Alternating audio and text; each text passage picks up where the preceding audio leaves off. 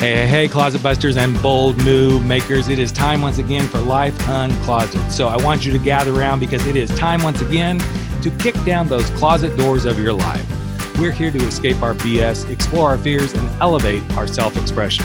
I'm your host, Rick Clemens. I'm the bold move expert and that coming out guy who's going to take you to the party, the pulpit, the wake, and back to the party of living your life uncloseted. So come on along with me and grab hold of yourself and get ready to step out, step up, and step into facing your fears, making your bold moves, and living life without apologies.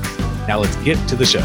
So there's a lot of stuff coming out of the closet these days in our little lovely planet. And some of the stuff can be the pandemic, and other stuff can be the political stuff going on. And other stuff can just be people literally coming out of the closet. But one of the things that's definitely come out of the closet in the last couple of years is, yes, we're going to go there today.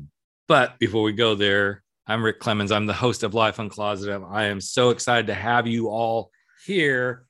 And I want you to stay tuned because there's lots of closet stories. And this is one that I feel like needs more conversation around it. This conversation and closet of diversity, inclusion, equality, voting rights, all this sort of stuff. I think it is on the table in a big way.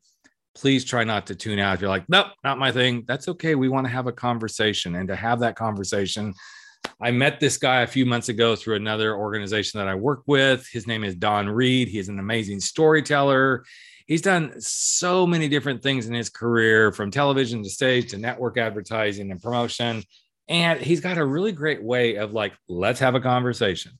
Let's really have a conversation about this diversity, inclusion stuff. And it's not about, oh, here's the law, even though there's some of that in there. But I'm excited to have him on the podcast, sharing himself, sharing his version of it. And I'm going to shut up because it's time for him to have a little bit of airtime. Welcome to the podcast, Don. So happy to have you here, man. Thank you so much. Thank you so very much. I've got to make a quick comment about watching your wonderful speech online. And I have to say, if you're a rapper, your name would be MC Keeping It Real, because that's what you do. It was really outstanding. I really appreciated it. Well, and I believe that's what we do here. We do not only thank you for that accolade too, but that's where I come from. It's like, let's keep it real. We may not all agree on stuff, but let's keep it real, even when we don't agree, you know? Right. So, but let's kind of dive in here. Tell us a little bit about, I mean, I already gave them a little bit of insight about who you are, but you've been doing a lot of this kind of work, but it spans some time and some interesting twists and turns in your life. So give us a little insight into that, man. It was a circuitous route to end up where I am now. To give a little backstory to get kind of where we are now. I grew up in Oakland in the 70s, and my stepfather forced us to be in that religion that rhymes with Jehovah's Witnesses. No birthday, no Christmas, no nothing. I couldn't take it anymore. So I moved to the other end of town when I was 16. I moved with my real father, and I didn't know that he was a pimp. I just thought he was really into hats, but I found out quickly it was more. It was far more. But oddly enough, he wasn't the normal outlaw you would expect. There was more of a madam dynamic that he interacted with the individuals he worked with. And every time I was ready to make a wild turn to the left, he'd go like, nope. You got to be yourself. I want you to be yourself. And you're not about the streets. You're not really about running around. And he's the one who pushed me through junior college and through college, where I got recruited to UCLA for speech and debate.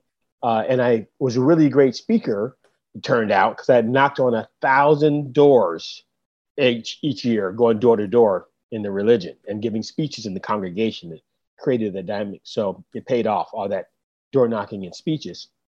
And there was some storytelling during that speaking window, but as I got into college and UCLA, there was more storytelling came into play. I began doing stand-up, did a lot of work with Robert Townsend and the weigh-ins and people of that nature. Got involved in audience warm-up for network TV shows, and that takes a long time.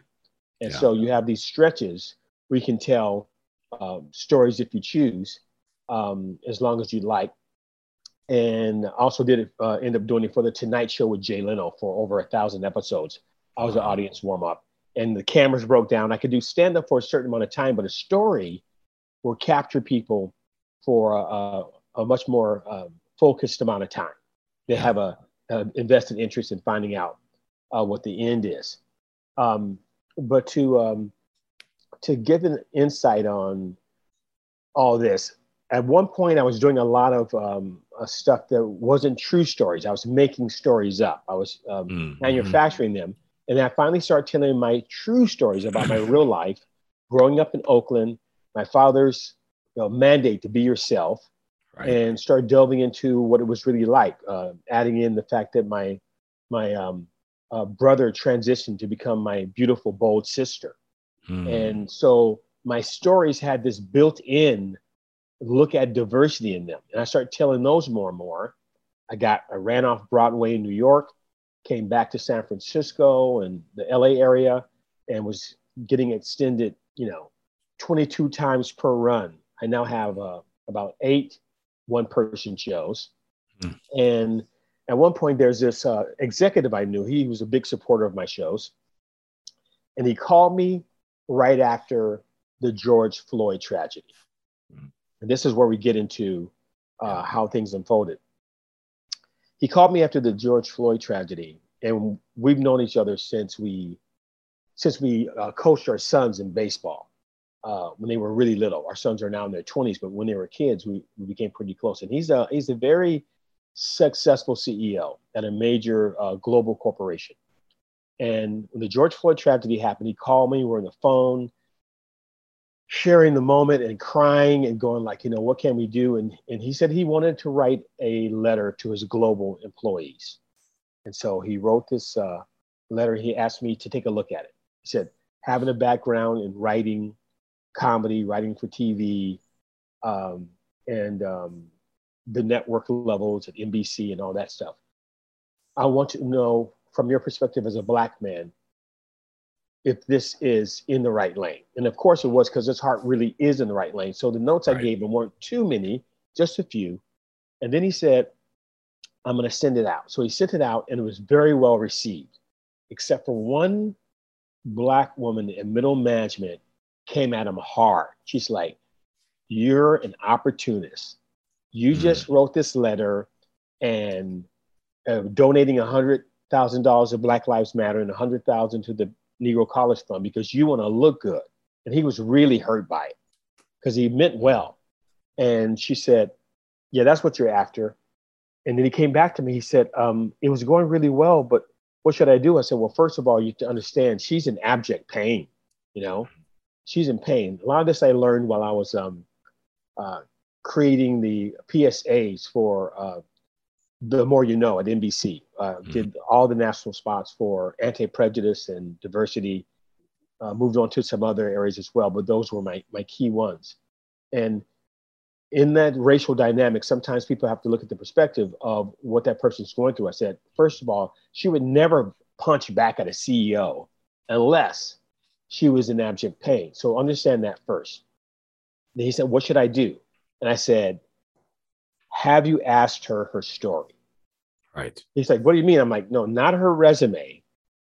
Have you asked her story? What has her life arc been like? And she told him, I never imagined you would ask me this. I just thought you're CEO, make the money and keep it moving. And then when he asked her that, she said, I went to an Ivy League school and I did really well. But every time I got an A, they would say, how'd you cheat? How'd you cheat? And she said, so I've always had a chip on my shoulder, but this is helping to remove it. It changed their dynamic. So he said, Don, I've seen all your one-man shows. What if you did a one-man show for the corporate market with all the solutions and the other parts that you want to add in there? Right. He said, but they're always boring. There's never any excitement in them. Or there's usually a takedown about the CEO. Won't you get it together, white man? Right. You're running this, so, make it happen. And so I created this thing, a takeoff on the takeoff on the Twilight Zone, was an imaginary diversity inclusion meeting. And I played different people in the meeting. And the twist is that they're all people I've really known. We're sidestepping stereotypes. These are people from my life. A woman I knew named Anne, who was shared the story with me that when she was little, they used to run up the street. They lived in San Francisco. They had to run up the street, the top of the street, to go get things for people. Sometimes a neighbor would say, "Hey, I forgot to go get some milk or some bread. Will you run down there?" So she said, so I'd run down there and I grab it and they pay us $2. So one day I was talking to my friend named Rick, and Rick says, I say, "Hey, you want to go to the park?" He said, "Not right now. I got to run to the store for Mrs. Jenkins." She's like, "Oh yeah?" She said, "Yeah, she's going to pay me $3." I wrote, she said, $3? She paid you $3? It's like, yeah. She pays me and James and Tom $3. So she went to her father. She's like, "Dad, Miss Jenkins pays the boys $3, but she pays me $2. She said, "We got to tell her something." She said, "Don't make a big deal out of it, but try to tell her, try to talk to her about it." So she went back to her. She ran an errand, and the woman gave her the $2. She's like, "Can you pay me $3?" She's like, "No, I have to think about it." She's like, "What's there to think about? You pay the boys $3." Right. And she's like, and the woman said, she said, "Is that fair?" And the woman, so that was her first experience with pay equity. Right.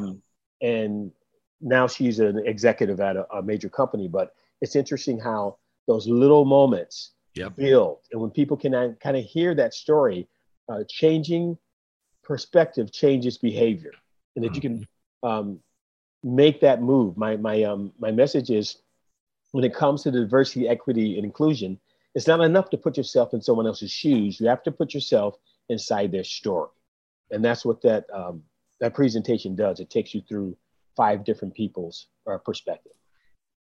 This is so interesting to listen to. And you and I talked about this, before you came on the podcast months ago, but it reminds me as I was listening to you again, and I totally forgot about this story, that I was sitting on a panel at Cal State Long Beach with some fellow LGBTQ individuals, and we were talking about our experiences. And one of the other gay guys on the panel said, we never understand, kind of to your point, you can't just stand in their shoes, you have to stand in their experience. And he goes, "You can't really understand where I come from until you understand what I've been through." And he said, so I'm going to share this piece of my life where I grew up in Chicago and kind of was, somebody that was white, but my family lived on the other side of the tracks as a white person, so to speak, even though we weren't on the other side of the tracks, but we didn't quite fit the mold, right? Right. And he had this experience where they had to rush to a hospital. And so he was driving the car, ratty old car for him and his family. It wasn't anything special. And they got pulled over by a cop. And simply because of where they fell in the class of society, this cop decided they were going to hassle him a little bit.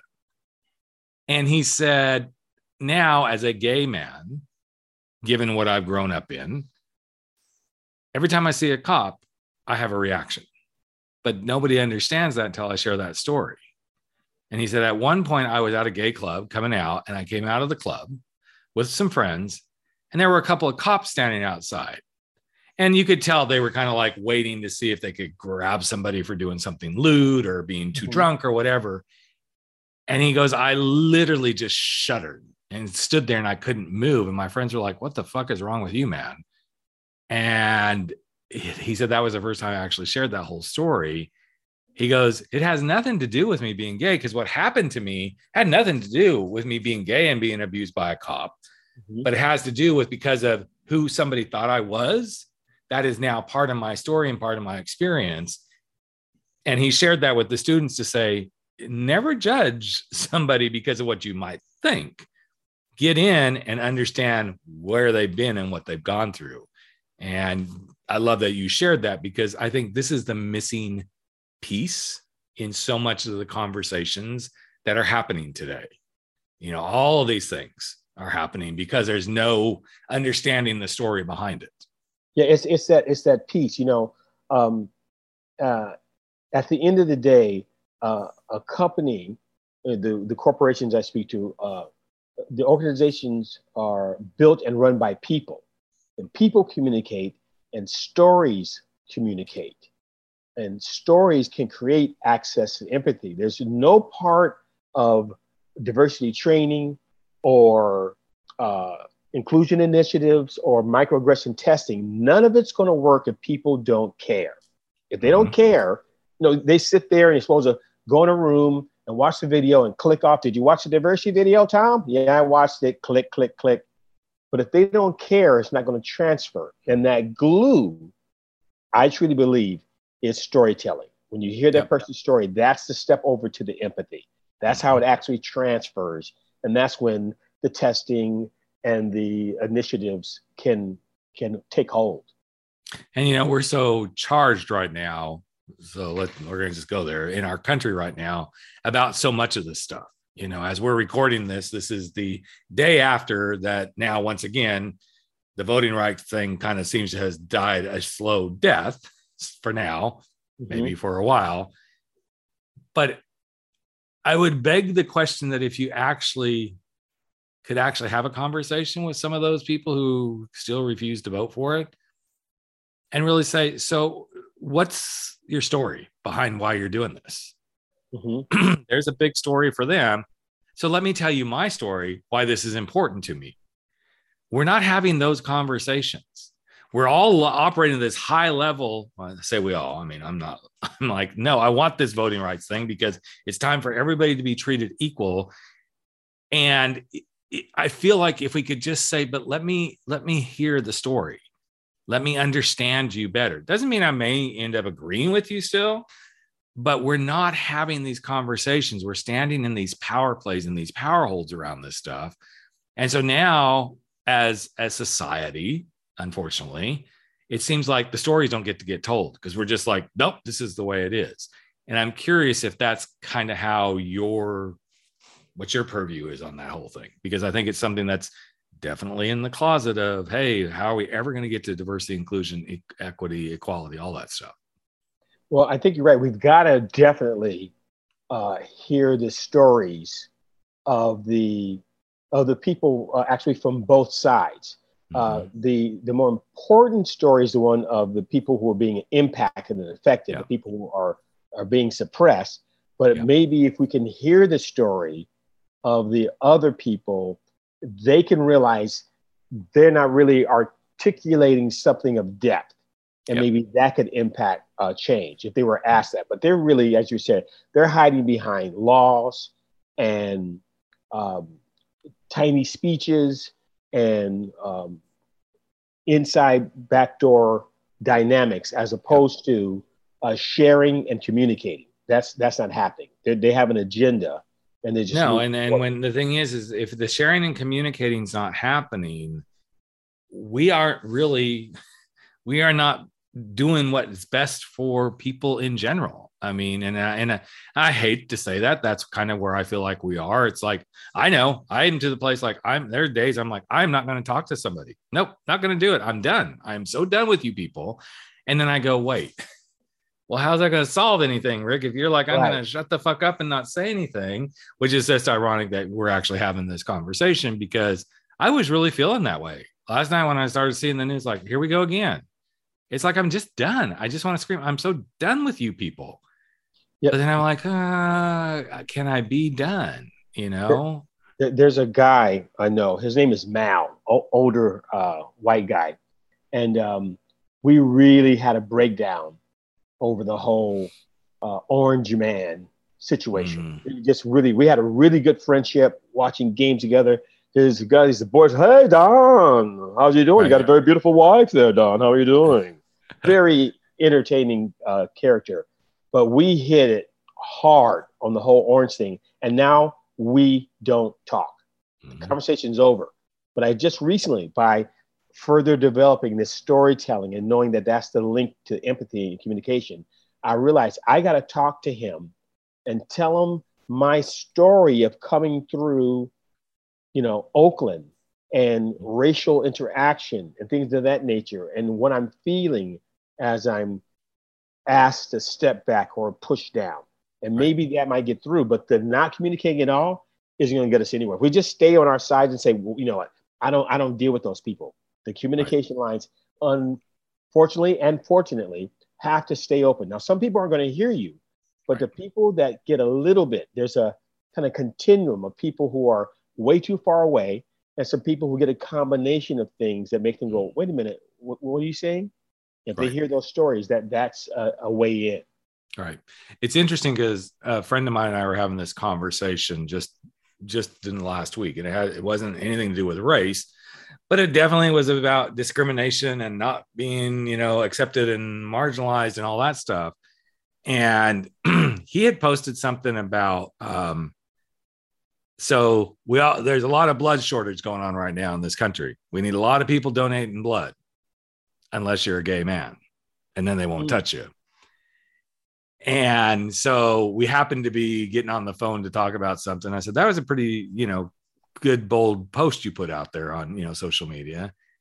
And he goes, I was trying to have this conversation with somebody the other day, and they absolutely like, well, you guys are risky people. You did it and all this. And he's like, okay, so I'm married.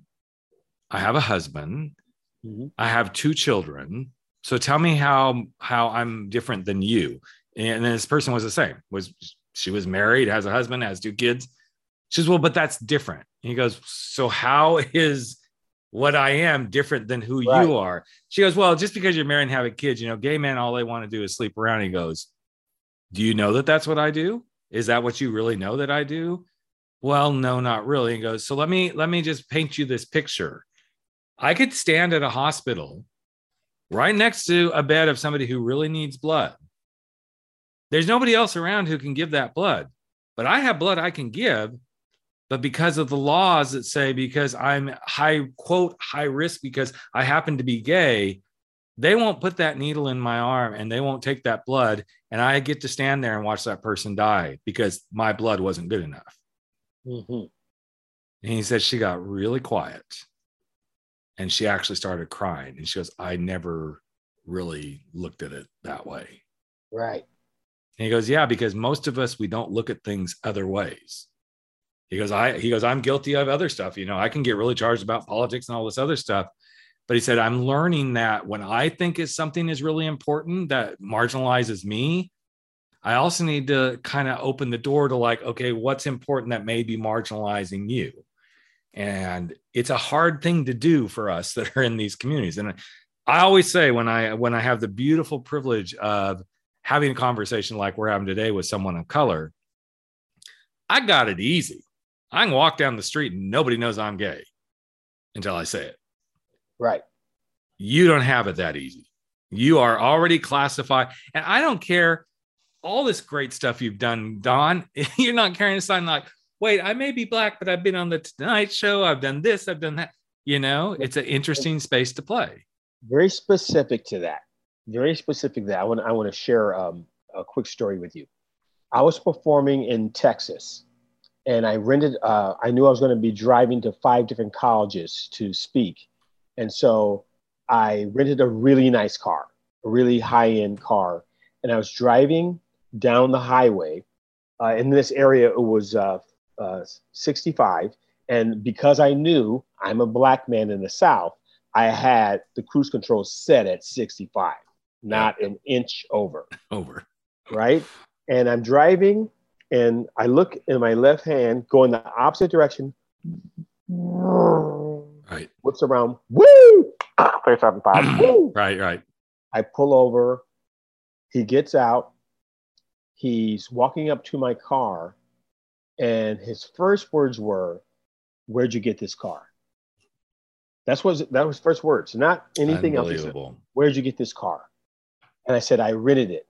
He said, "Okay, let's see the rental agreement." I said, "I'm going to go over to the glove box now." He's like, "Go ahead." And he steps back a little bit and he's watching me. And I said, I just remembered it's in my luggage in the trunk. When I left the airport, I dropped it in my bag. He said, "Sure you did." He put his hand on his gun. He said, "Let's see it. Get out." I get out of the car. I go to the trunk. While I'm at the trunk, he says, "What's that on your back?" I had on a jacket from a show I'd done, a stand-up show I'd done on Fox, called Comic Strip Live. And it was on my back. He said, "Well, where'd you get this jacket?" I said, "I'm a comedian. I'm performing at a nearby school and speaking there." He's like, "You on that show? What'd you do on that show?" I said, "Did it take off on E.T. the Extraterrestrial?" And the bird. He's like, I saw you on there. Oh my goodness. Oh my goodness. And then I said, the real agreement. He said, I'll forget about that. He said, do you want an escort to the college? He got in front of me, woo, turned on his lights and gave me a police escort to the school. They're like, hey, Don's here, right. Whatever. But ever since then, Rick, it's kind of sad. It is. I don't go anywhere without 3 to 4 jackets from productions I've worked on, The Tonight Show, CBS, ABC, a show I work for. I always have 3 or 4 of those, and I call them life jackets. I'm sure you do. Because it's a moment for them to pause and lay, since they might just judge me without knowing who I am, not knowing my story, as a Black man they can just quickly take advantage of. But if I have to use something like that to give myself value in their eyes, I'll do it to save myself. But everybody doesn't have life jackets, you know? So it's quite a challenge. And it's unfortunate that we even have to think about, what if everybody did have life jackets? What if they had something that could prove who they are, you know? And I get it. I mean, you lived in LA, you know, there's definitely places in LA. I'm like, I'm a white cracker boy. I am not walking down that street. But even as I say that, that's like, I don't really like even saying that, but let's be real. But there's also places in the South where I know as a gay man, I wouldn't walk down those streets either, because it's just not safe. But what's the life jacket I have? I happen to be this color, white, and I happen to be kind of a big guy. So the chances somebody's going to screw with me are pretty small. And again, nobody knows I'm gay until I say it. And that's really sad. It's sad that in a situation like that, I mean, good on you that you had that, but it's really sad that has now inspired you to have to feel like, this is what I got to travel with. This is what I got to travel with, you know, because this isn't where, I don't believe this is where we should be as a planet at this point. Not that we should have ever been here to begin with, but to know that this is where we are. So when you go in and speak in these spaces, or you do your shows where you bring the whole diversity zone stuff alive, what's one of the biggest impacts you have seen happen in an audience? The biggest thing is people recognizing that they weren't listening. And it sounds very simple, but it's like we need to be reminded of these things. A constant reminder of placing yourself in someone else's story can have impact. I think a lot of people go through their life and say, if I stay in my cocoon, everything's going to be fine. If I just protect my own little world, I'll be okay. But in fact, you've got to come out of that. And the more we come out of them, the closer we can all become.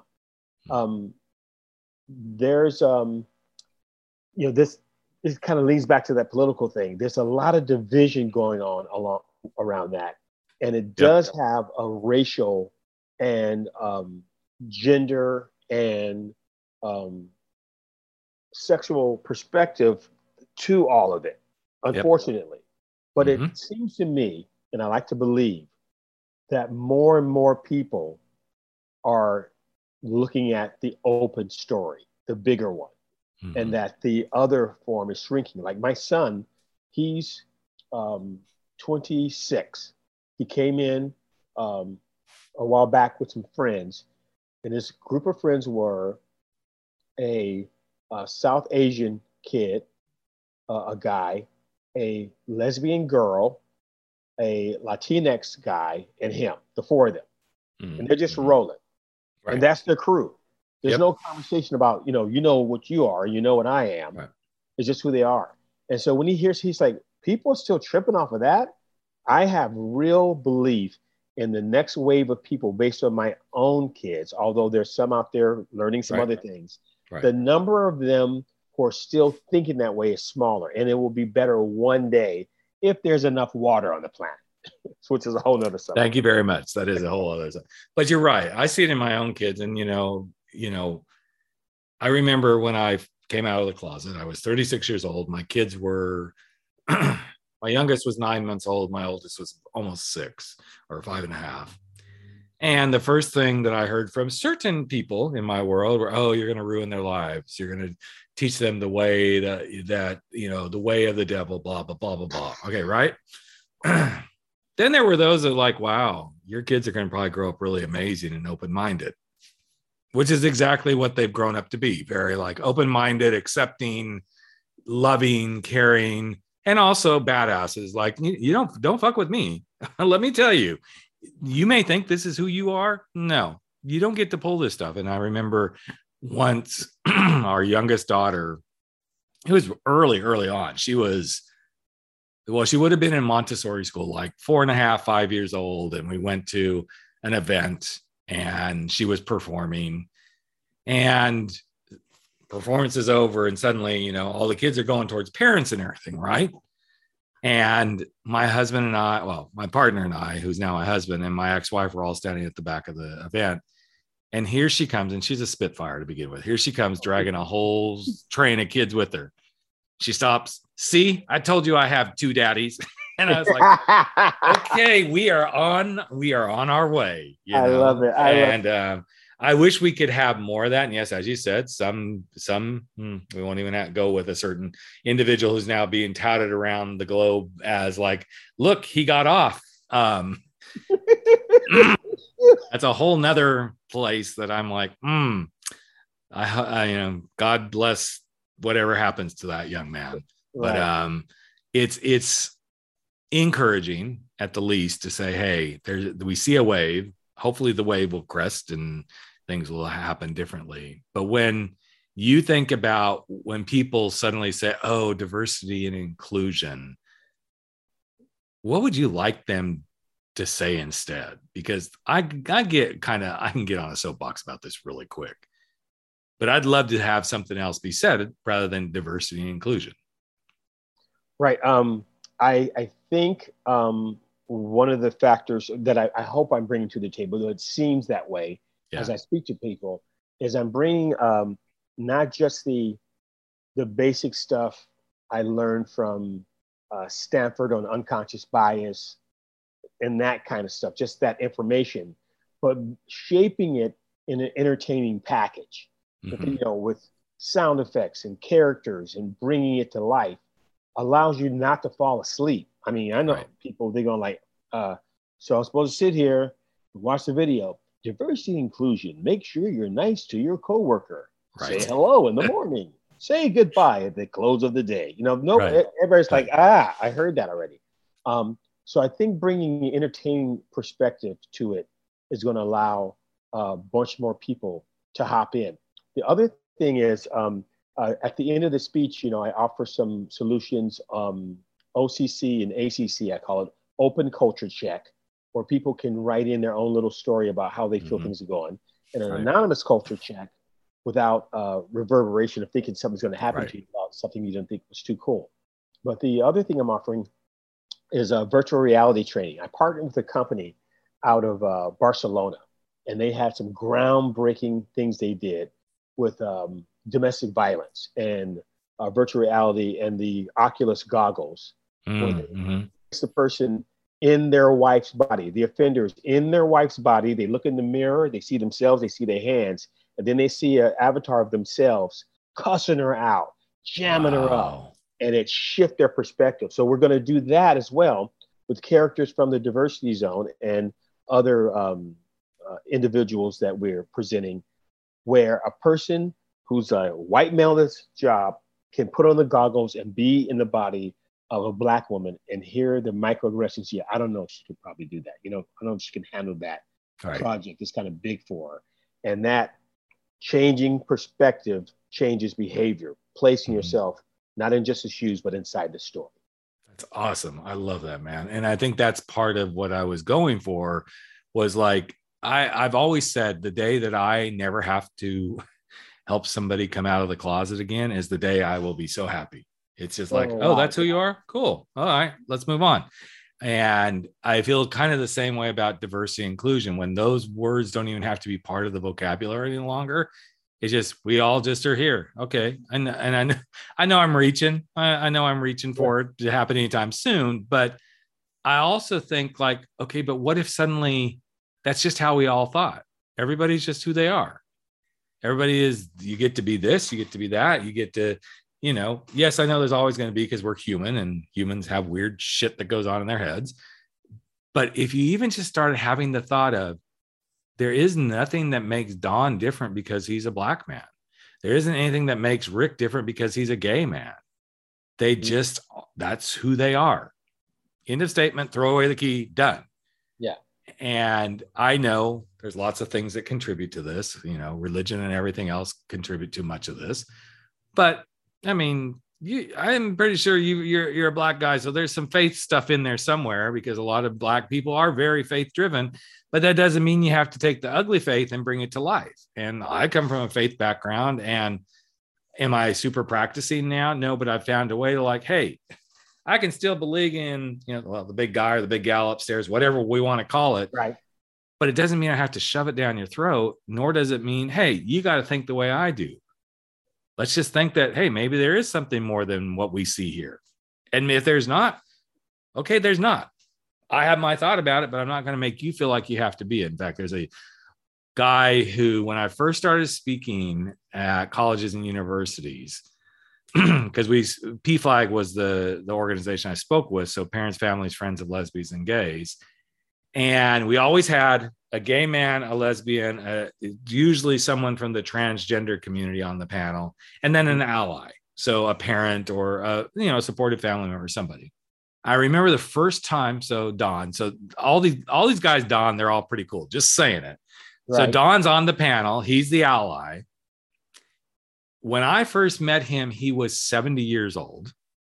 And he's like, so I'm going to just introduce myself and my friends here. And he goes, here's the bottom line. I'm an old white guy from the South. And honestly, I don't have a dog in this game. I am not gay. And as far as I know, I don't know that there's any gay, lesbian, bisexual people in my family. They probably could, because my age, they probably hid in the closet. They could still be hiding in the closet. But he goes, I don't have any reason to be here other than this. I have one belief. Everybody gets to be who they are and live their life the way they choose to live it. And these people that are on this panel are some of the bravest people I know. So as the old white guy on the panel, I'm going to sit down and shut up. I'm going to introduce them, and they get to do the rest of the show. But I'm going to tell you, if you start beating up one of my friends here on the panel, I'm going to come get you. And it was just like, this is just, it was so amazing. And literally, he was telling his truth. He has no reason to be on this other than he's like, everybody gets to live their life, be who they are, do their thing, just like you get to, and you get to, and you too, with one thing: don't hurt anybody else in the process. And I love that guy so much, because that was like, you said at the beginning about me, just like, hey, I live how I am. This is what you see is what you get. He was so that. And I wish there was more and more and more of this. Maybe a legion of those out there. Yeah. I want to say quickly that my father, he was way ahead of his time, right, to bring my at the time, my sister, who was identifying as male, was really getting a hard time from her mother. And my father said, come over here and be your motherfucking self. Don't mess with no. Yeah. And at that time, that 70s window, that wasn't the cool thing at all. Right. That was supposed to be calling people sissies and F words and all that kind of stuff. And my father was way ahead of his time. So my training on accepting gay, transgender, blaze was a part of my family. Now I had my beats when I was not clear on it and would be out in public, and a friend said, hey, there's your brother. I'm like, no. Don't call him over here. Right. Because I learned, accept people where they are, know who they are, feel it. And we had one of the strongest relationships I've ever had in my life. And so, you just said something really important, Don. You just said, accept people where they are. Mm-hmm. That's one of the biggest keys. Accept people where they are, and again, it doesn't mean you have to agree 100% with who they are, but accept them. That's all we're saying now. And again, it goes back to, but when you start hurting other people because of who they are, it's a whole different ballgame. It just doesn't work. And I think this is where diversity, inclusion, equity, all those lovely buzzwords we use in this, space, it comes down to if you could just realize this is just about being human in a good way to each other, plain and simple. That's all it is. Yes. That's all it is. Yeah. I mean, I don't agree with a lot of, certain things that I see certain Christian people doing, but I'm not going to say you're going to hell because of the way you're acting. I may feel that way. I'm admitting I do feel that way. But what kind of a hypocritical bastard would I be if I suddenly got up in their face in a really ugly way and did exactly what a lot of them are doing? I'd rather say, well, I'm sorry, the devil's taking that place in your heart. Bless your soul. Okay, there's the Southern boy coming out at me. But I'd rather okay, that's where you are. I'm going to accept where you are. Now, I'd like to see if we can't have some conversations so we can understand each other better. May not move the needle, but at least I'd rather do that than throw these fits. The comment you made about Don, who was not gay, not trans, none of it. Yes, yep. There. It's going to take, in particularly to the LGBTQIA battle, I'll call it. Mm-hmm. Yep. It's going to take more cisgender individuals to join the battle. I do some work with Transgender Law Center in San Francisco. I've hosted their events, done some storytelling with them.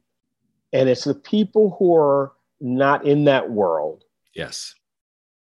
Showing up and saying human, real, equal, us. The people who are not there, that is a needle mover. Yes. But it doesn't take a legion just by chance. Your Don, my Don. Right. But that's what that's literally what you're doing is all about. It's like they're people. We just need to remember they're people. Everybody is a person. Everybody has something. Everybody is a person. Right. Everybody is a person. Okay. So, and I think that's the hardest piece of it. And when I've asked, when I've interviewed other people around this subject of D&I and, especially right after the George Floyd event, I interviewed a friend of mine and I said, okay, you and I were both from marginalized communities. You happen to be a Black man. I happen to be a gay man. But I said, I'm a person and you're a person. And I said, I'm coming at you person to person. I don't know how to talk about some of the stuff that needs to be talked about in your world. Mm-hmm. So tell me how to talk about this. Show me where I'm missing something. And because I was one of one of those people I'm sure I'm fucking up somewhere. I'm just saying, I'm sure I am. Even though I feel like I'm pretty open. But I'm sure I'm screwing up at times too, And it was such a great conversation because first it inspired me. B, it got me looking deeper within myself, going, where do I do this? Ooh, I just kind of pulled one, but I didn't realize I really pulled one on my brothers and sisters in the Black community.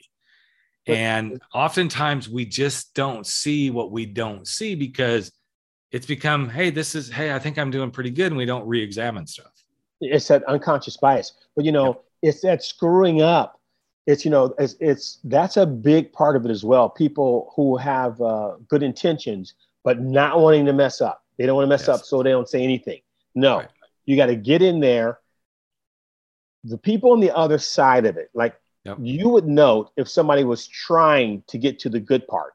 You would know their intention.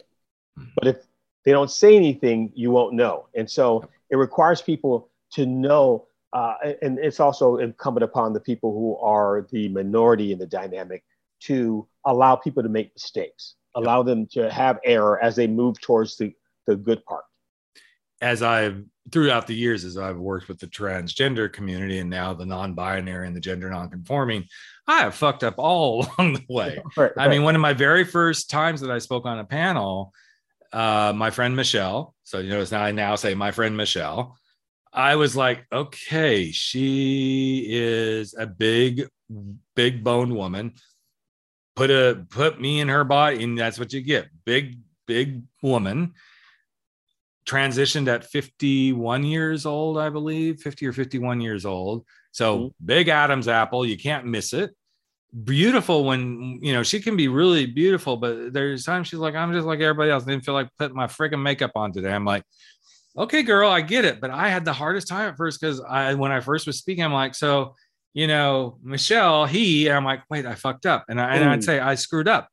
She goes, I know you screwed up, and that's okay. You're doing it. You're doing it. You are catching you are in the arena making it happen. Exactly. And we finally did get to the point where I could be on a panel with her. And so her and I finally like, okay, you're going to do the fuck up today, right? I'm like, yes, I'll do the fuck up. I will fuck up just so we can make the point. And a couple of times I forgot, and she's like, you didn't fuck up, so I ain't talking to you now. I'm not talking to you.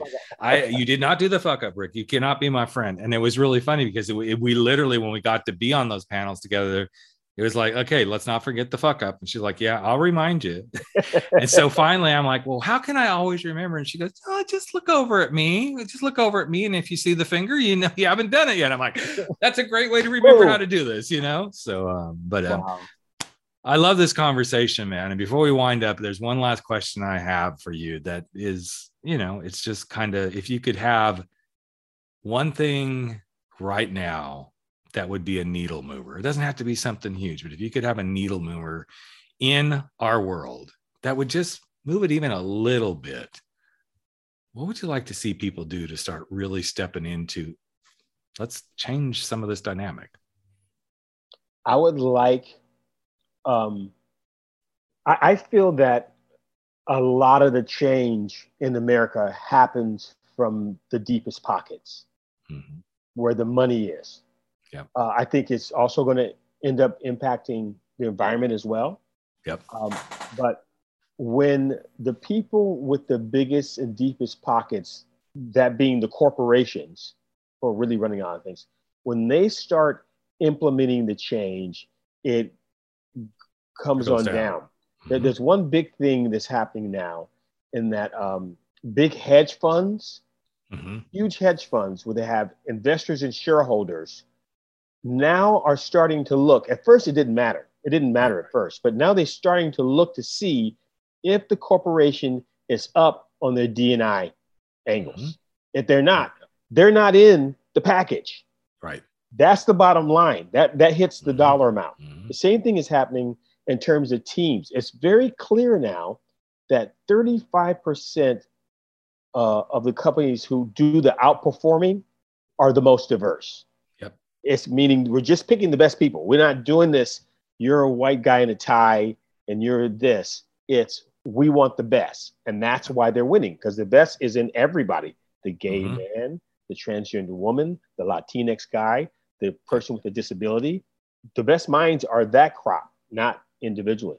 So I like to see the corporations step up more and make more of a conscious decision, but it's kind of happening to them anyway. There's some companies that are getting to drop down. The advent of people coming en masse at a company and saying you're not doing it right, that's starting to have more of an impact. And so if I had to move the needle more, it would be seeing the corporations put the money where the mouth is, making the step to say, and not just once a year, not just doing next month doing Black History Month, or just in June, Yeah, I agree 100%. And it's just a powerful thing when something as simple as, let's make sure this isn't just the once a year. Let's make sure the dialogue continues. That one, it may sound like a big step, but it's like, okay, so we do this thing. Now let's get back together next month and talk again about this. Let's get together 2 weeks from now. Let's look at what did we do this week in our own team. Sometimes it can be just the simplest little thing of we just keep the awareness in front of us. Right. That doesn't mean that's where you stop either. But I know as I've worked through this in the LGBTQ space, it's continuing the dialogue. And because I spoke at so many different colleges and universities in Southern California, it was kind of interesting because I'd walk on a campus at times going to do like a typical panel. And there were students who'd sat on my panels before and they're like, oh yeah, you're that guy that talks about coming out late in life. You're such a cool gay guy. I'm like, okay, well, cool. Kind of like that. But it's like, to know that was the conversation, that was like, wow, that's a big needle mover right there. So website, where can people find you? Let's do that shout out before we wrap up, even though, folks, as usual, it's all going to be on the website and stuff, but where's a great place for them to find you, man? You can go to thediversityzone.com. Thediversityzone.com. Everything's there. All the about me, about the areas I speak on. You can click the reel and watch the reel, which gives you a good insight on what I'll be presenting, as well as introduction to the virtual reality company that is a step after. And if you are hearing this and you're like, man, my company needs somebody like him, please reach out. He does an amazing job at what he does, and you will not be disappointed. You guys know I don't bring anybody on here unless I'm like, they're good. Let's get some stuff going on here. So Thank you, my friend, so much for being here and sharing and doing the work that you do in the world. You are truly a blessing on this planet. So thank you so much. It was great talking to you. I knew you were going to keep it real because that's how you roll. I don't know how else to do it. I mean, by the time when you lose your hair, you got to be real somewhere else. Right. So you just make it happen. Oh, yes. And we're both bald. We're both rubbing our head right now. If y'all could see us on camera, we're like, yeah, we baldies. We got it going on. I have the bozo afro if I let it grow out. The cul-de-sac. If it grows, I can't let the got to keep it bald or it's a cul-de-sac. Yeah, exactly. Well, thanks again, Don, for being here. Brother, so appreciate you, man. Hey, Life Uncloseted family. Another episode of Life Uncloseted has come to an end, and it is time for all of us to sashay away and go face our fears, make those bold moves, and stand up to living our life without apology. But before you do, I've got a favor to ask of you. Would you hop over to iTunes or Spotify or Podbean or wherever it is that you're listening to this and just give us a little bit of love if you like what we're doing here at Life Uncloseted. Here's what it does. It helps other people find the show. It helps other people get to know what we're all about. And you just might help change your life. In fact, if you really want to change your life, we'd love it if you just ask a friend to take a listen and see what they think. So that's it. Love you all deeply. I'm Rick Clemens, the host of Life Uncloseted, and never stop stepping out, stepping up, and stepping into living your life uncloseted.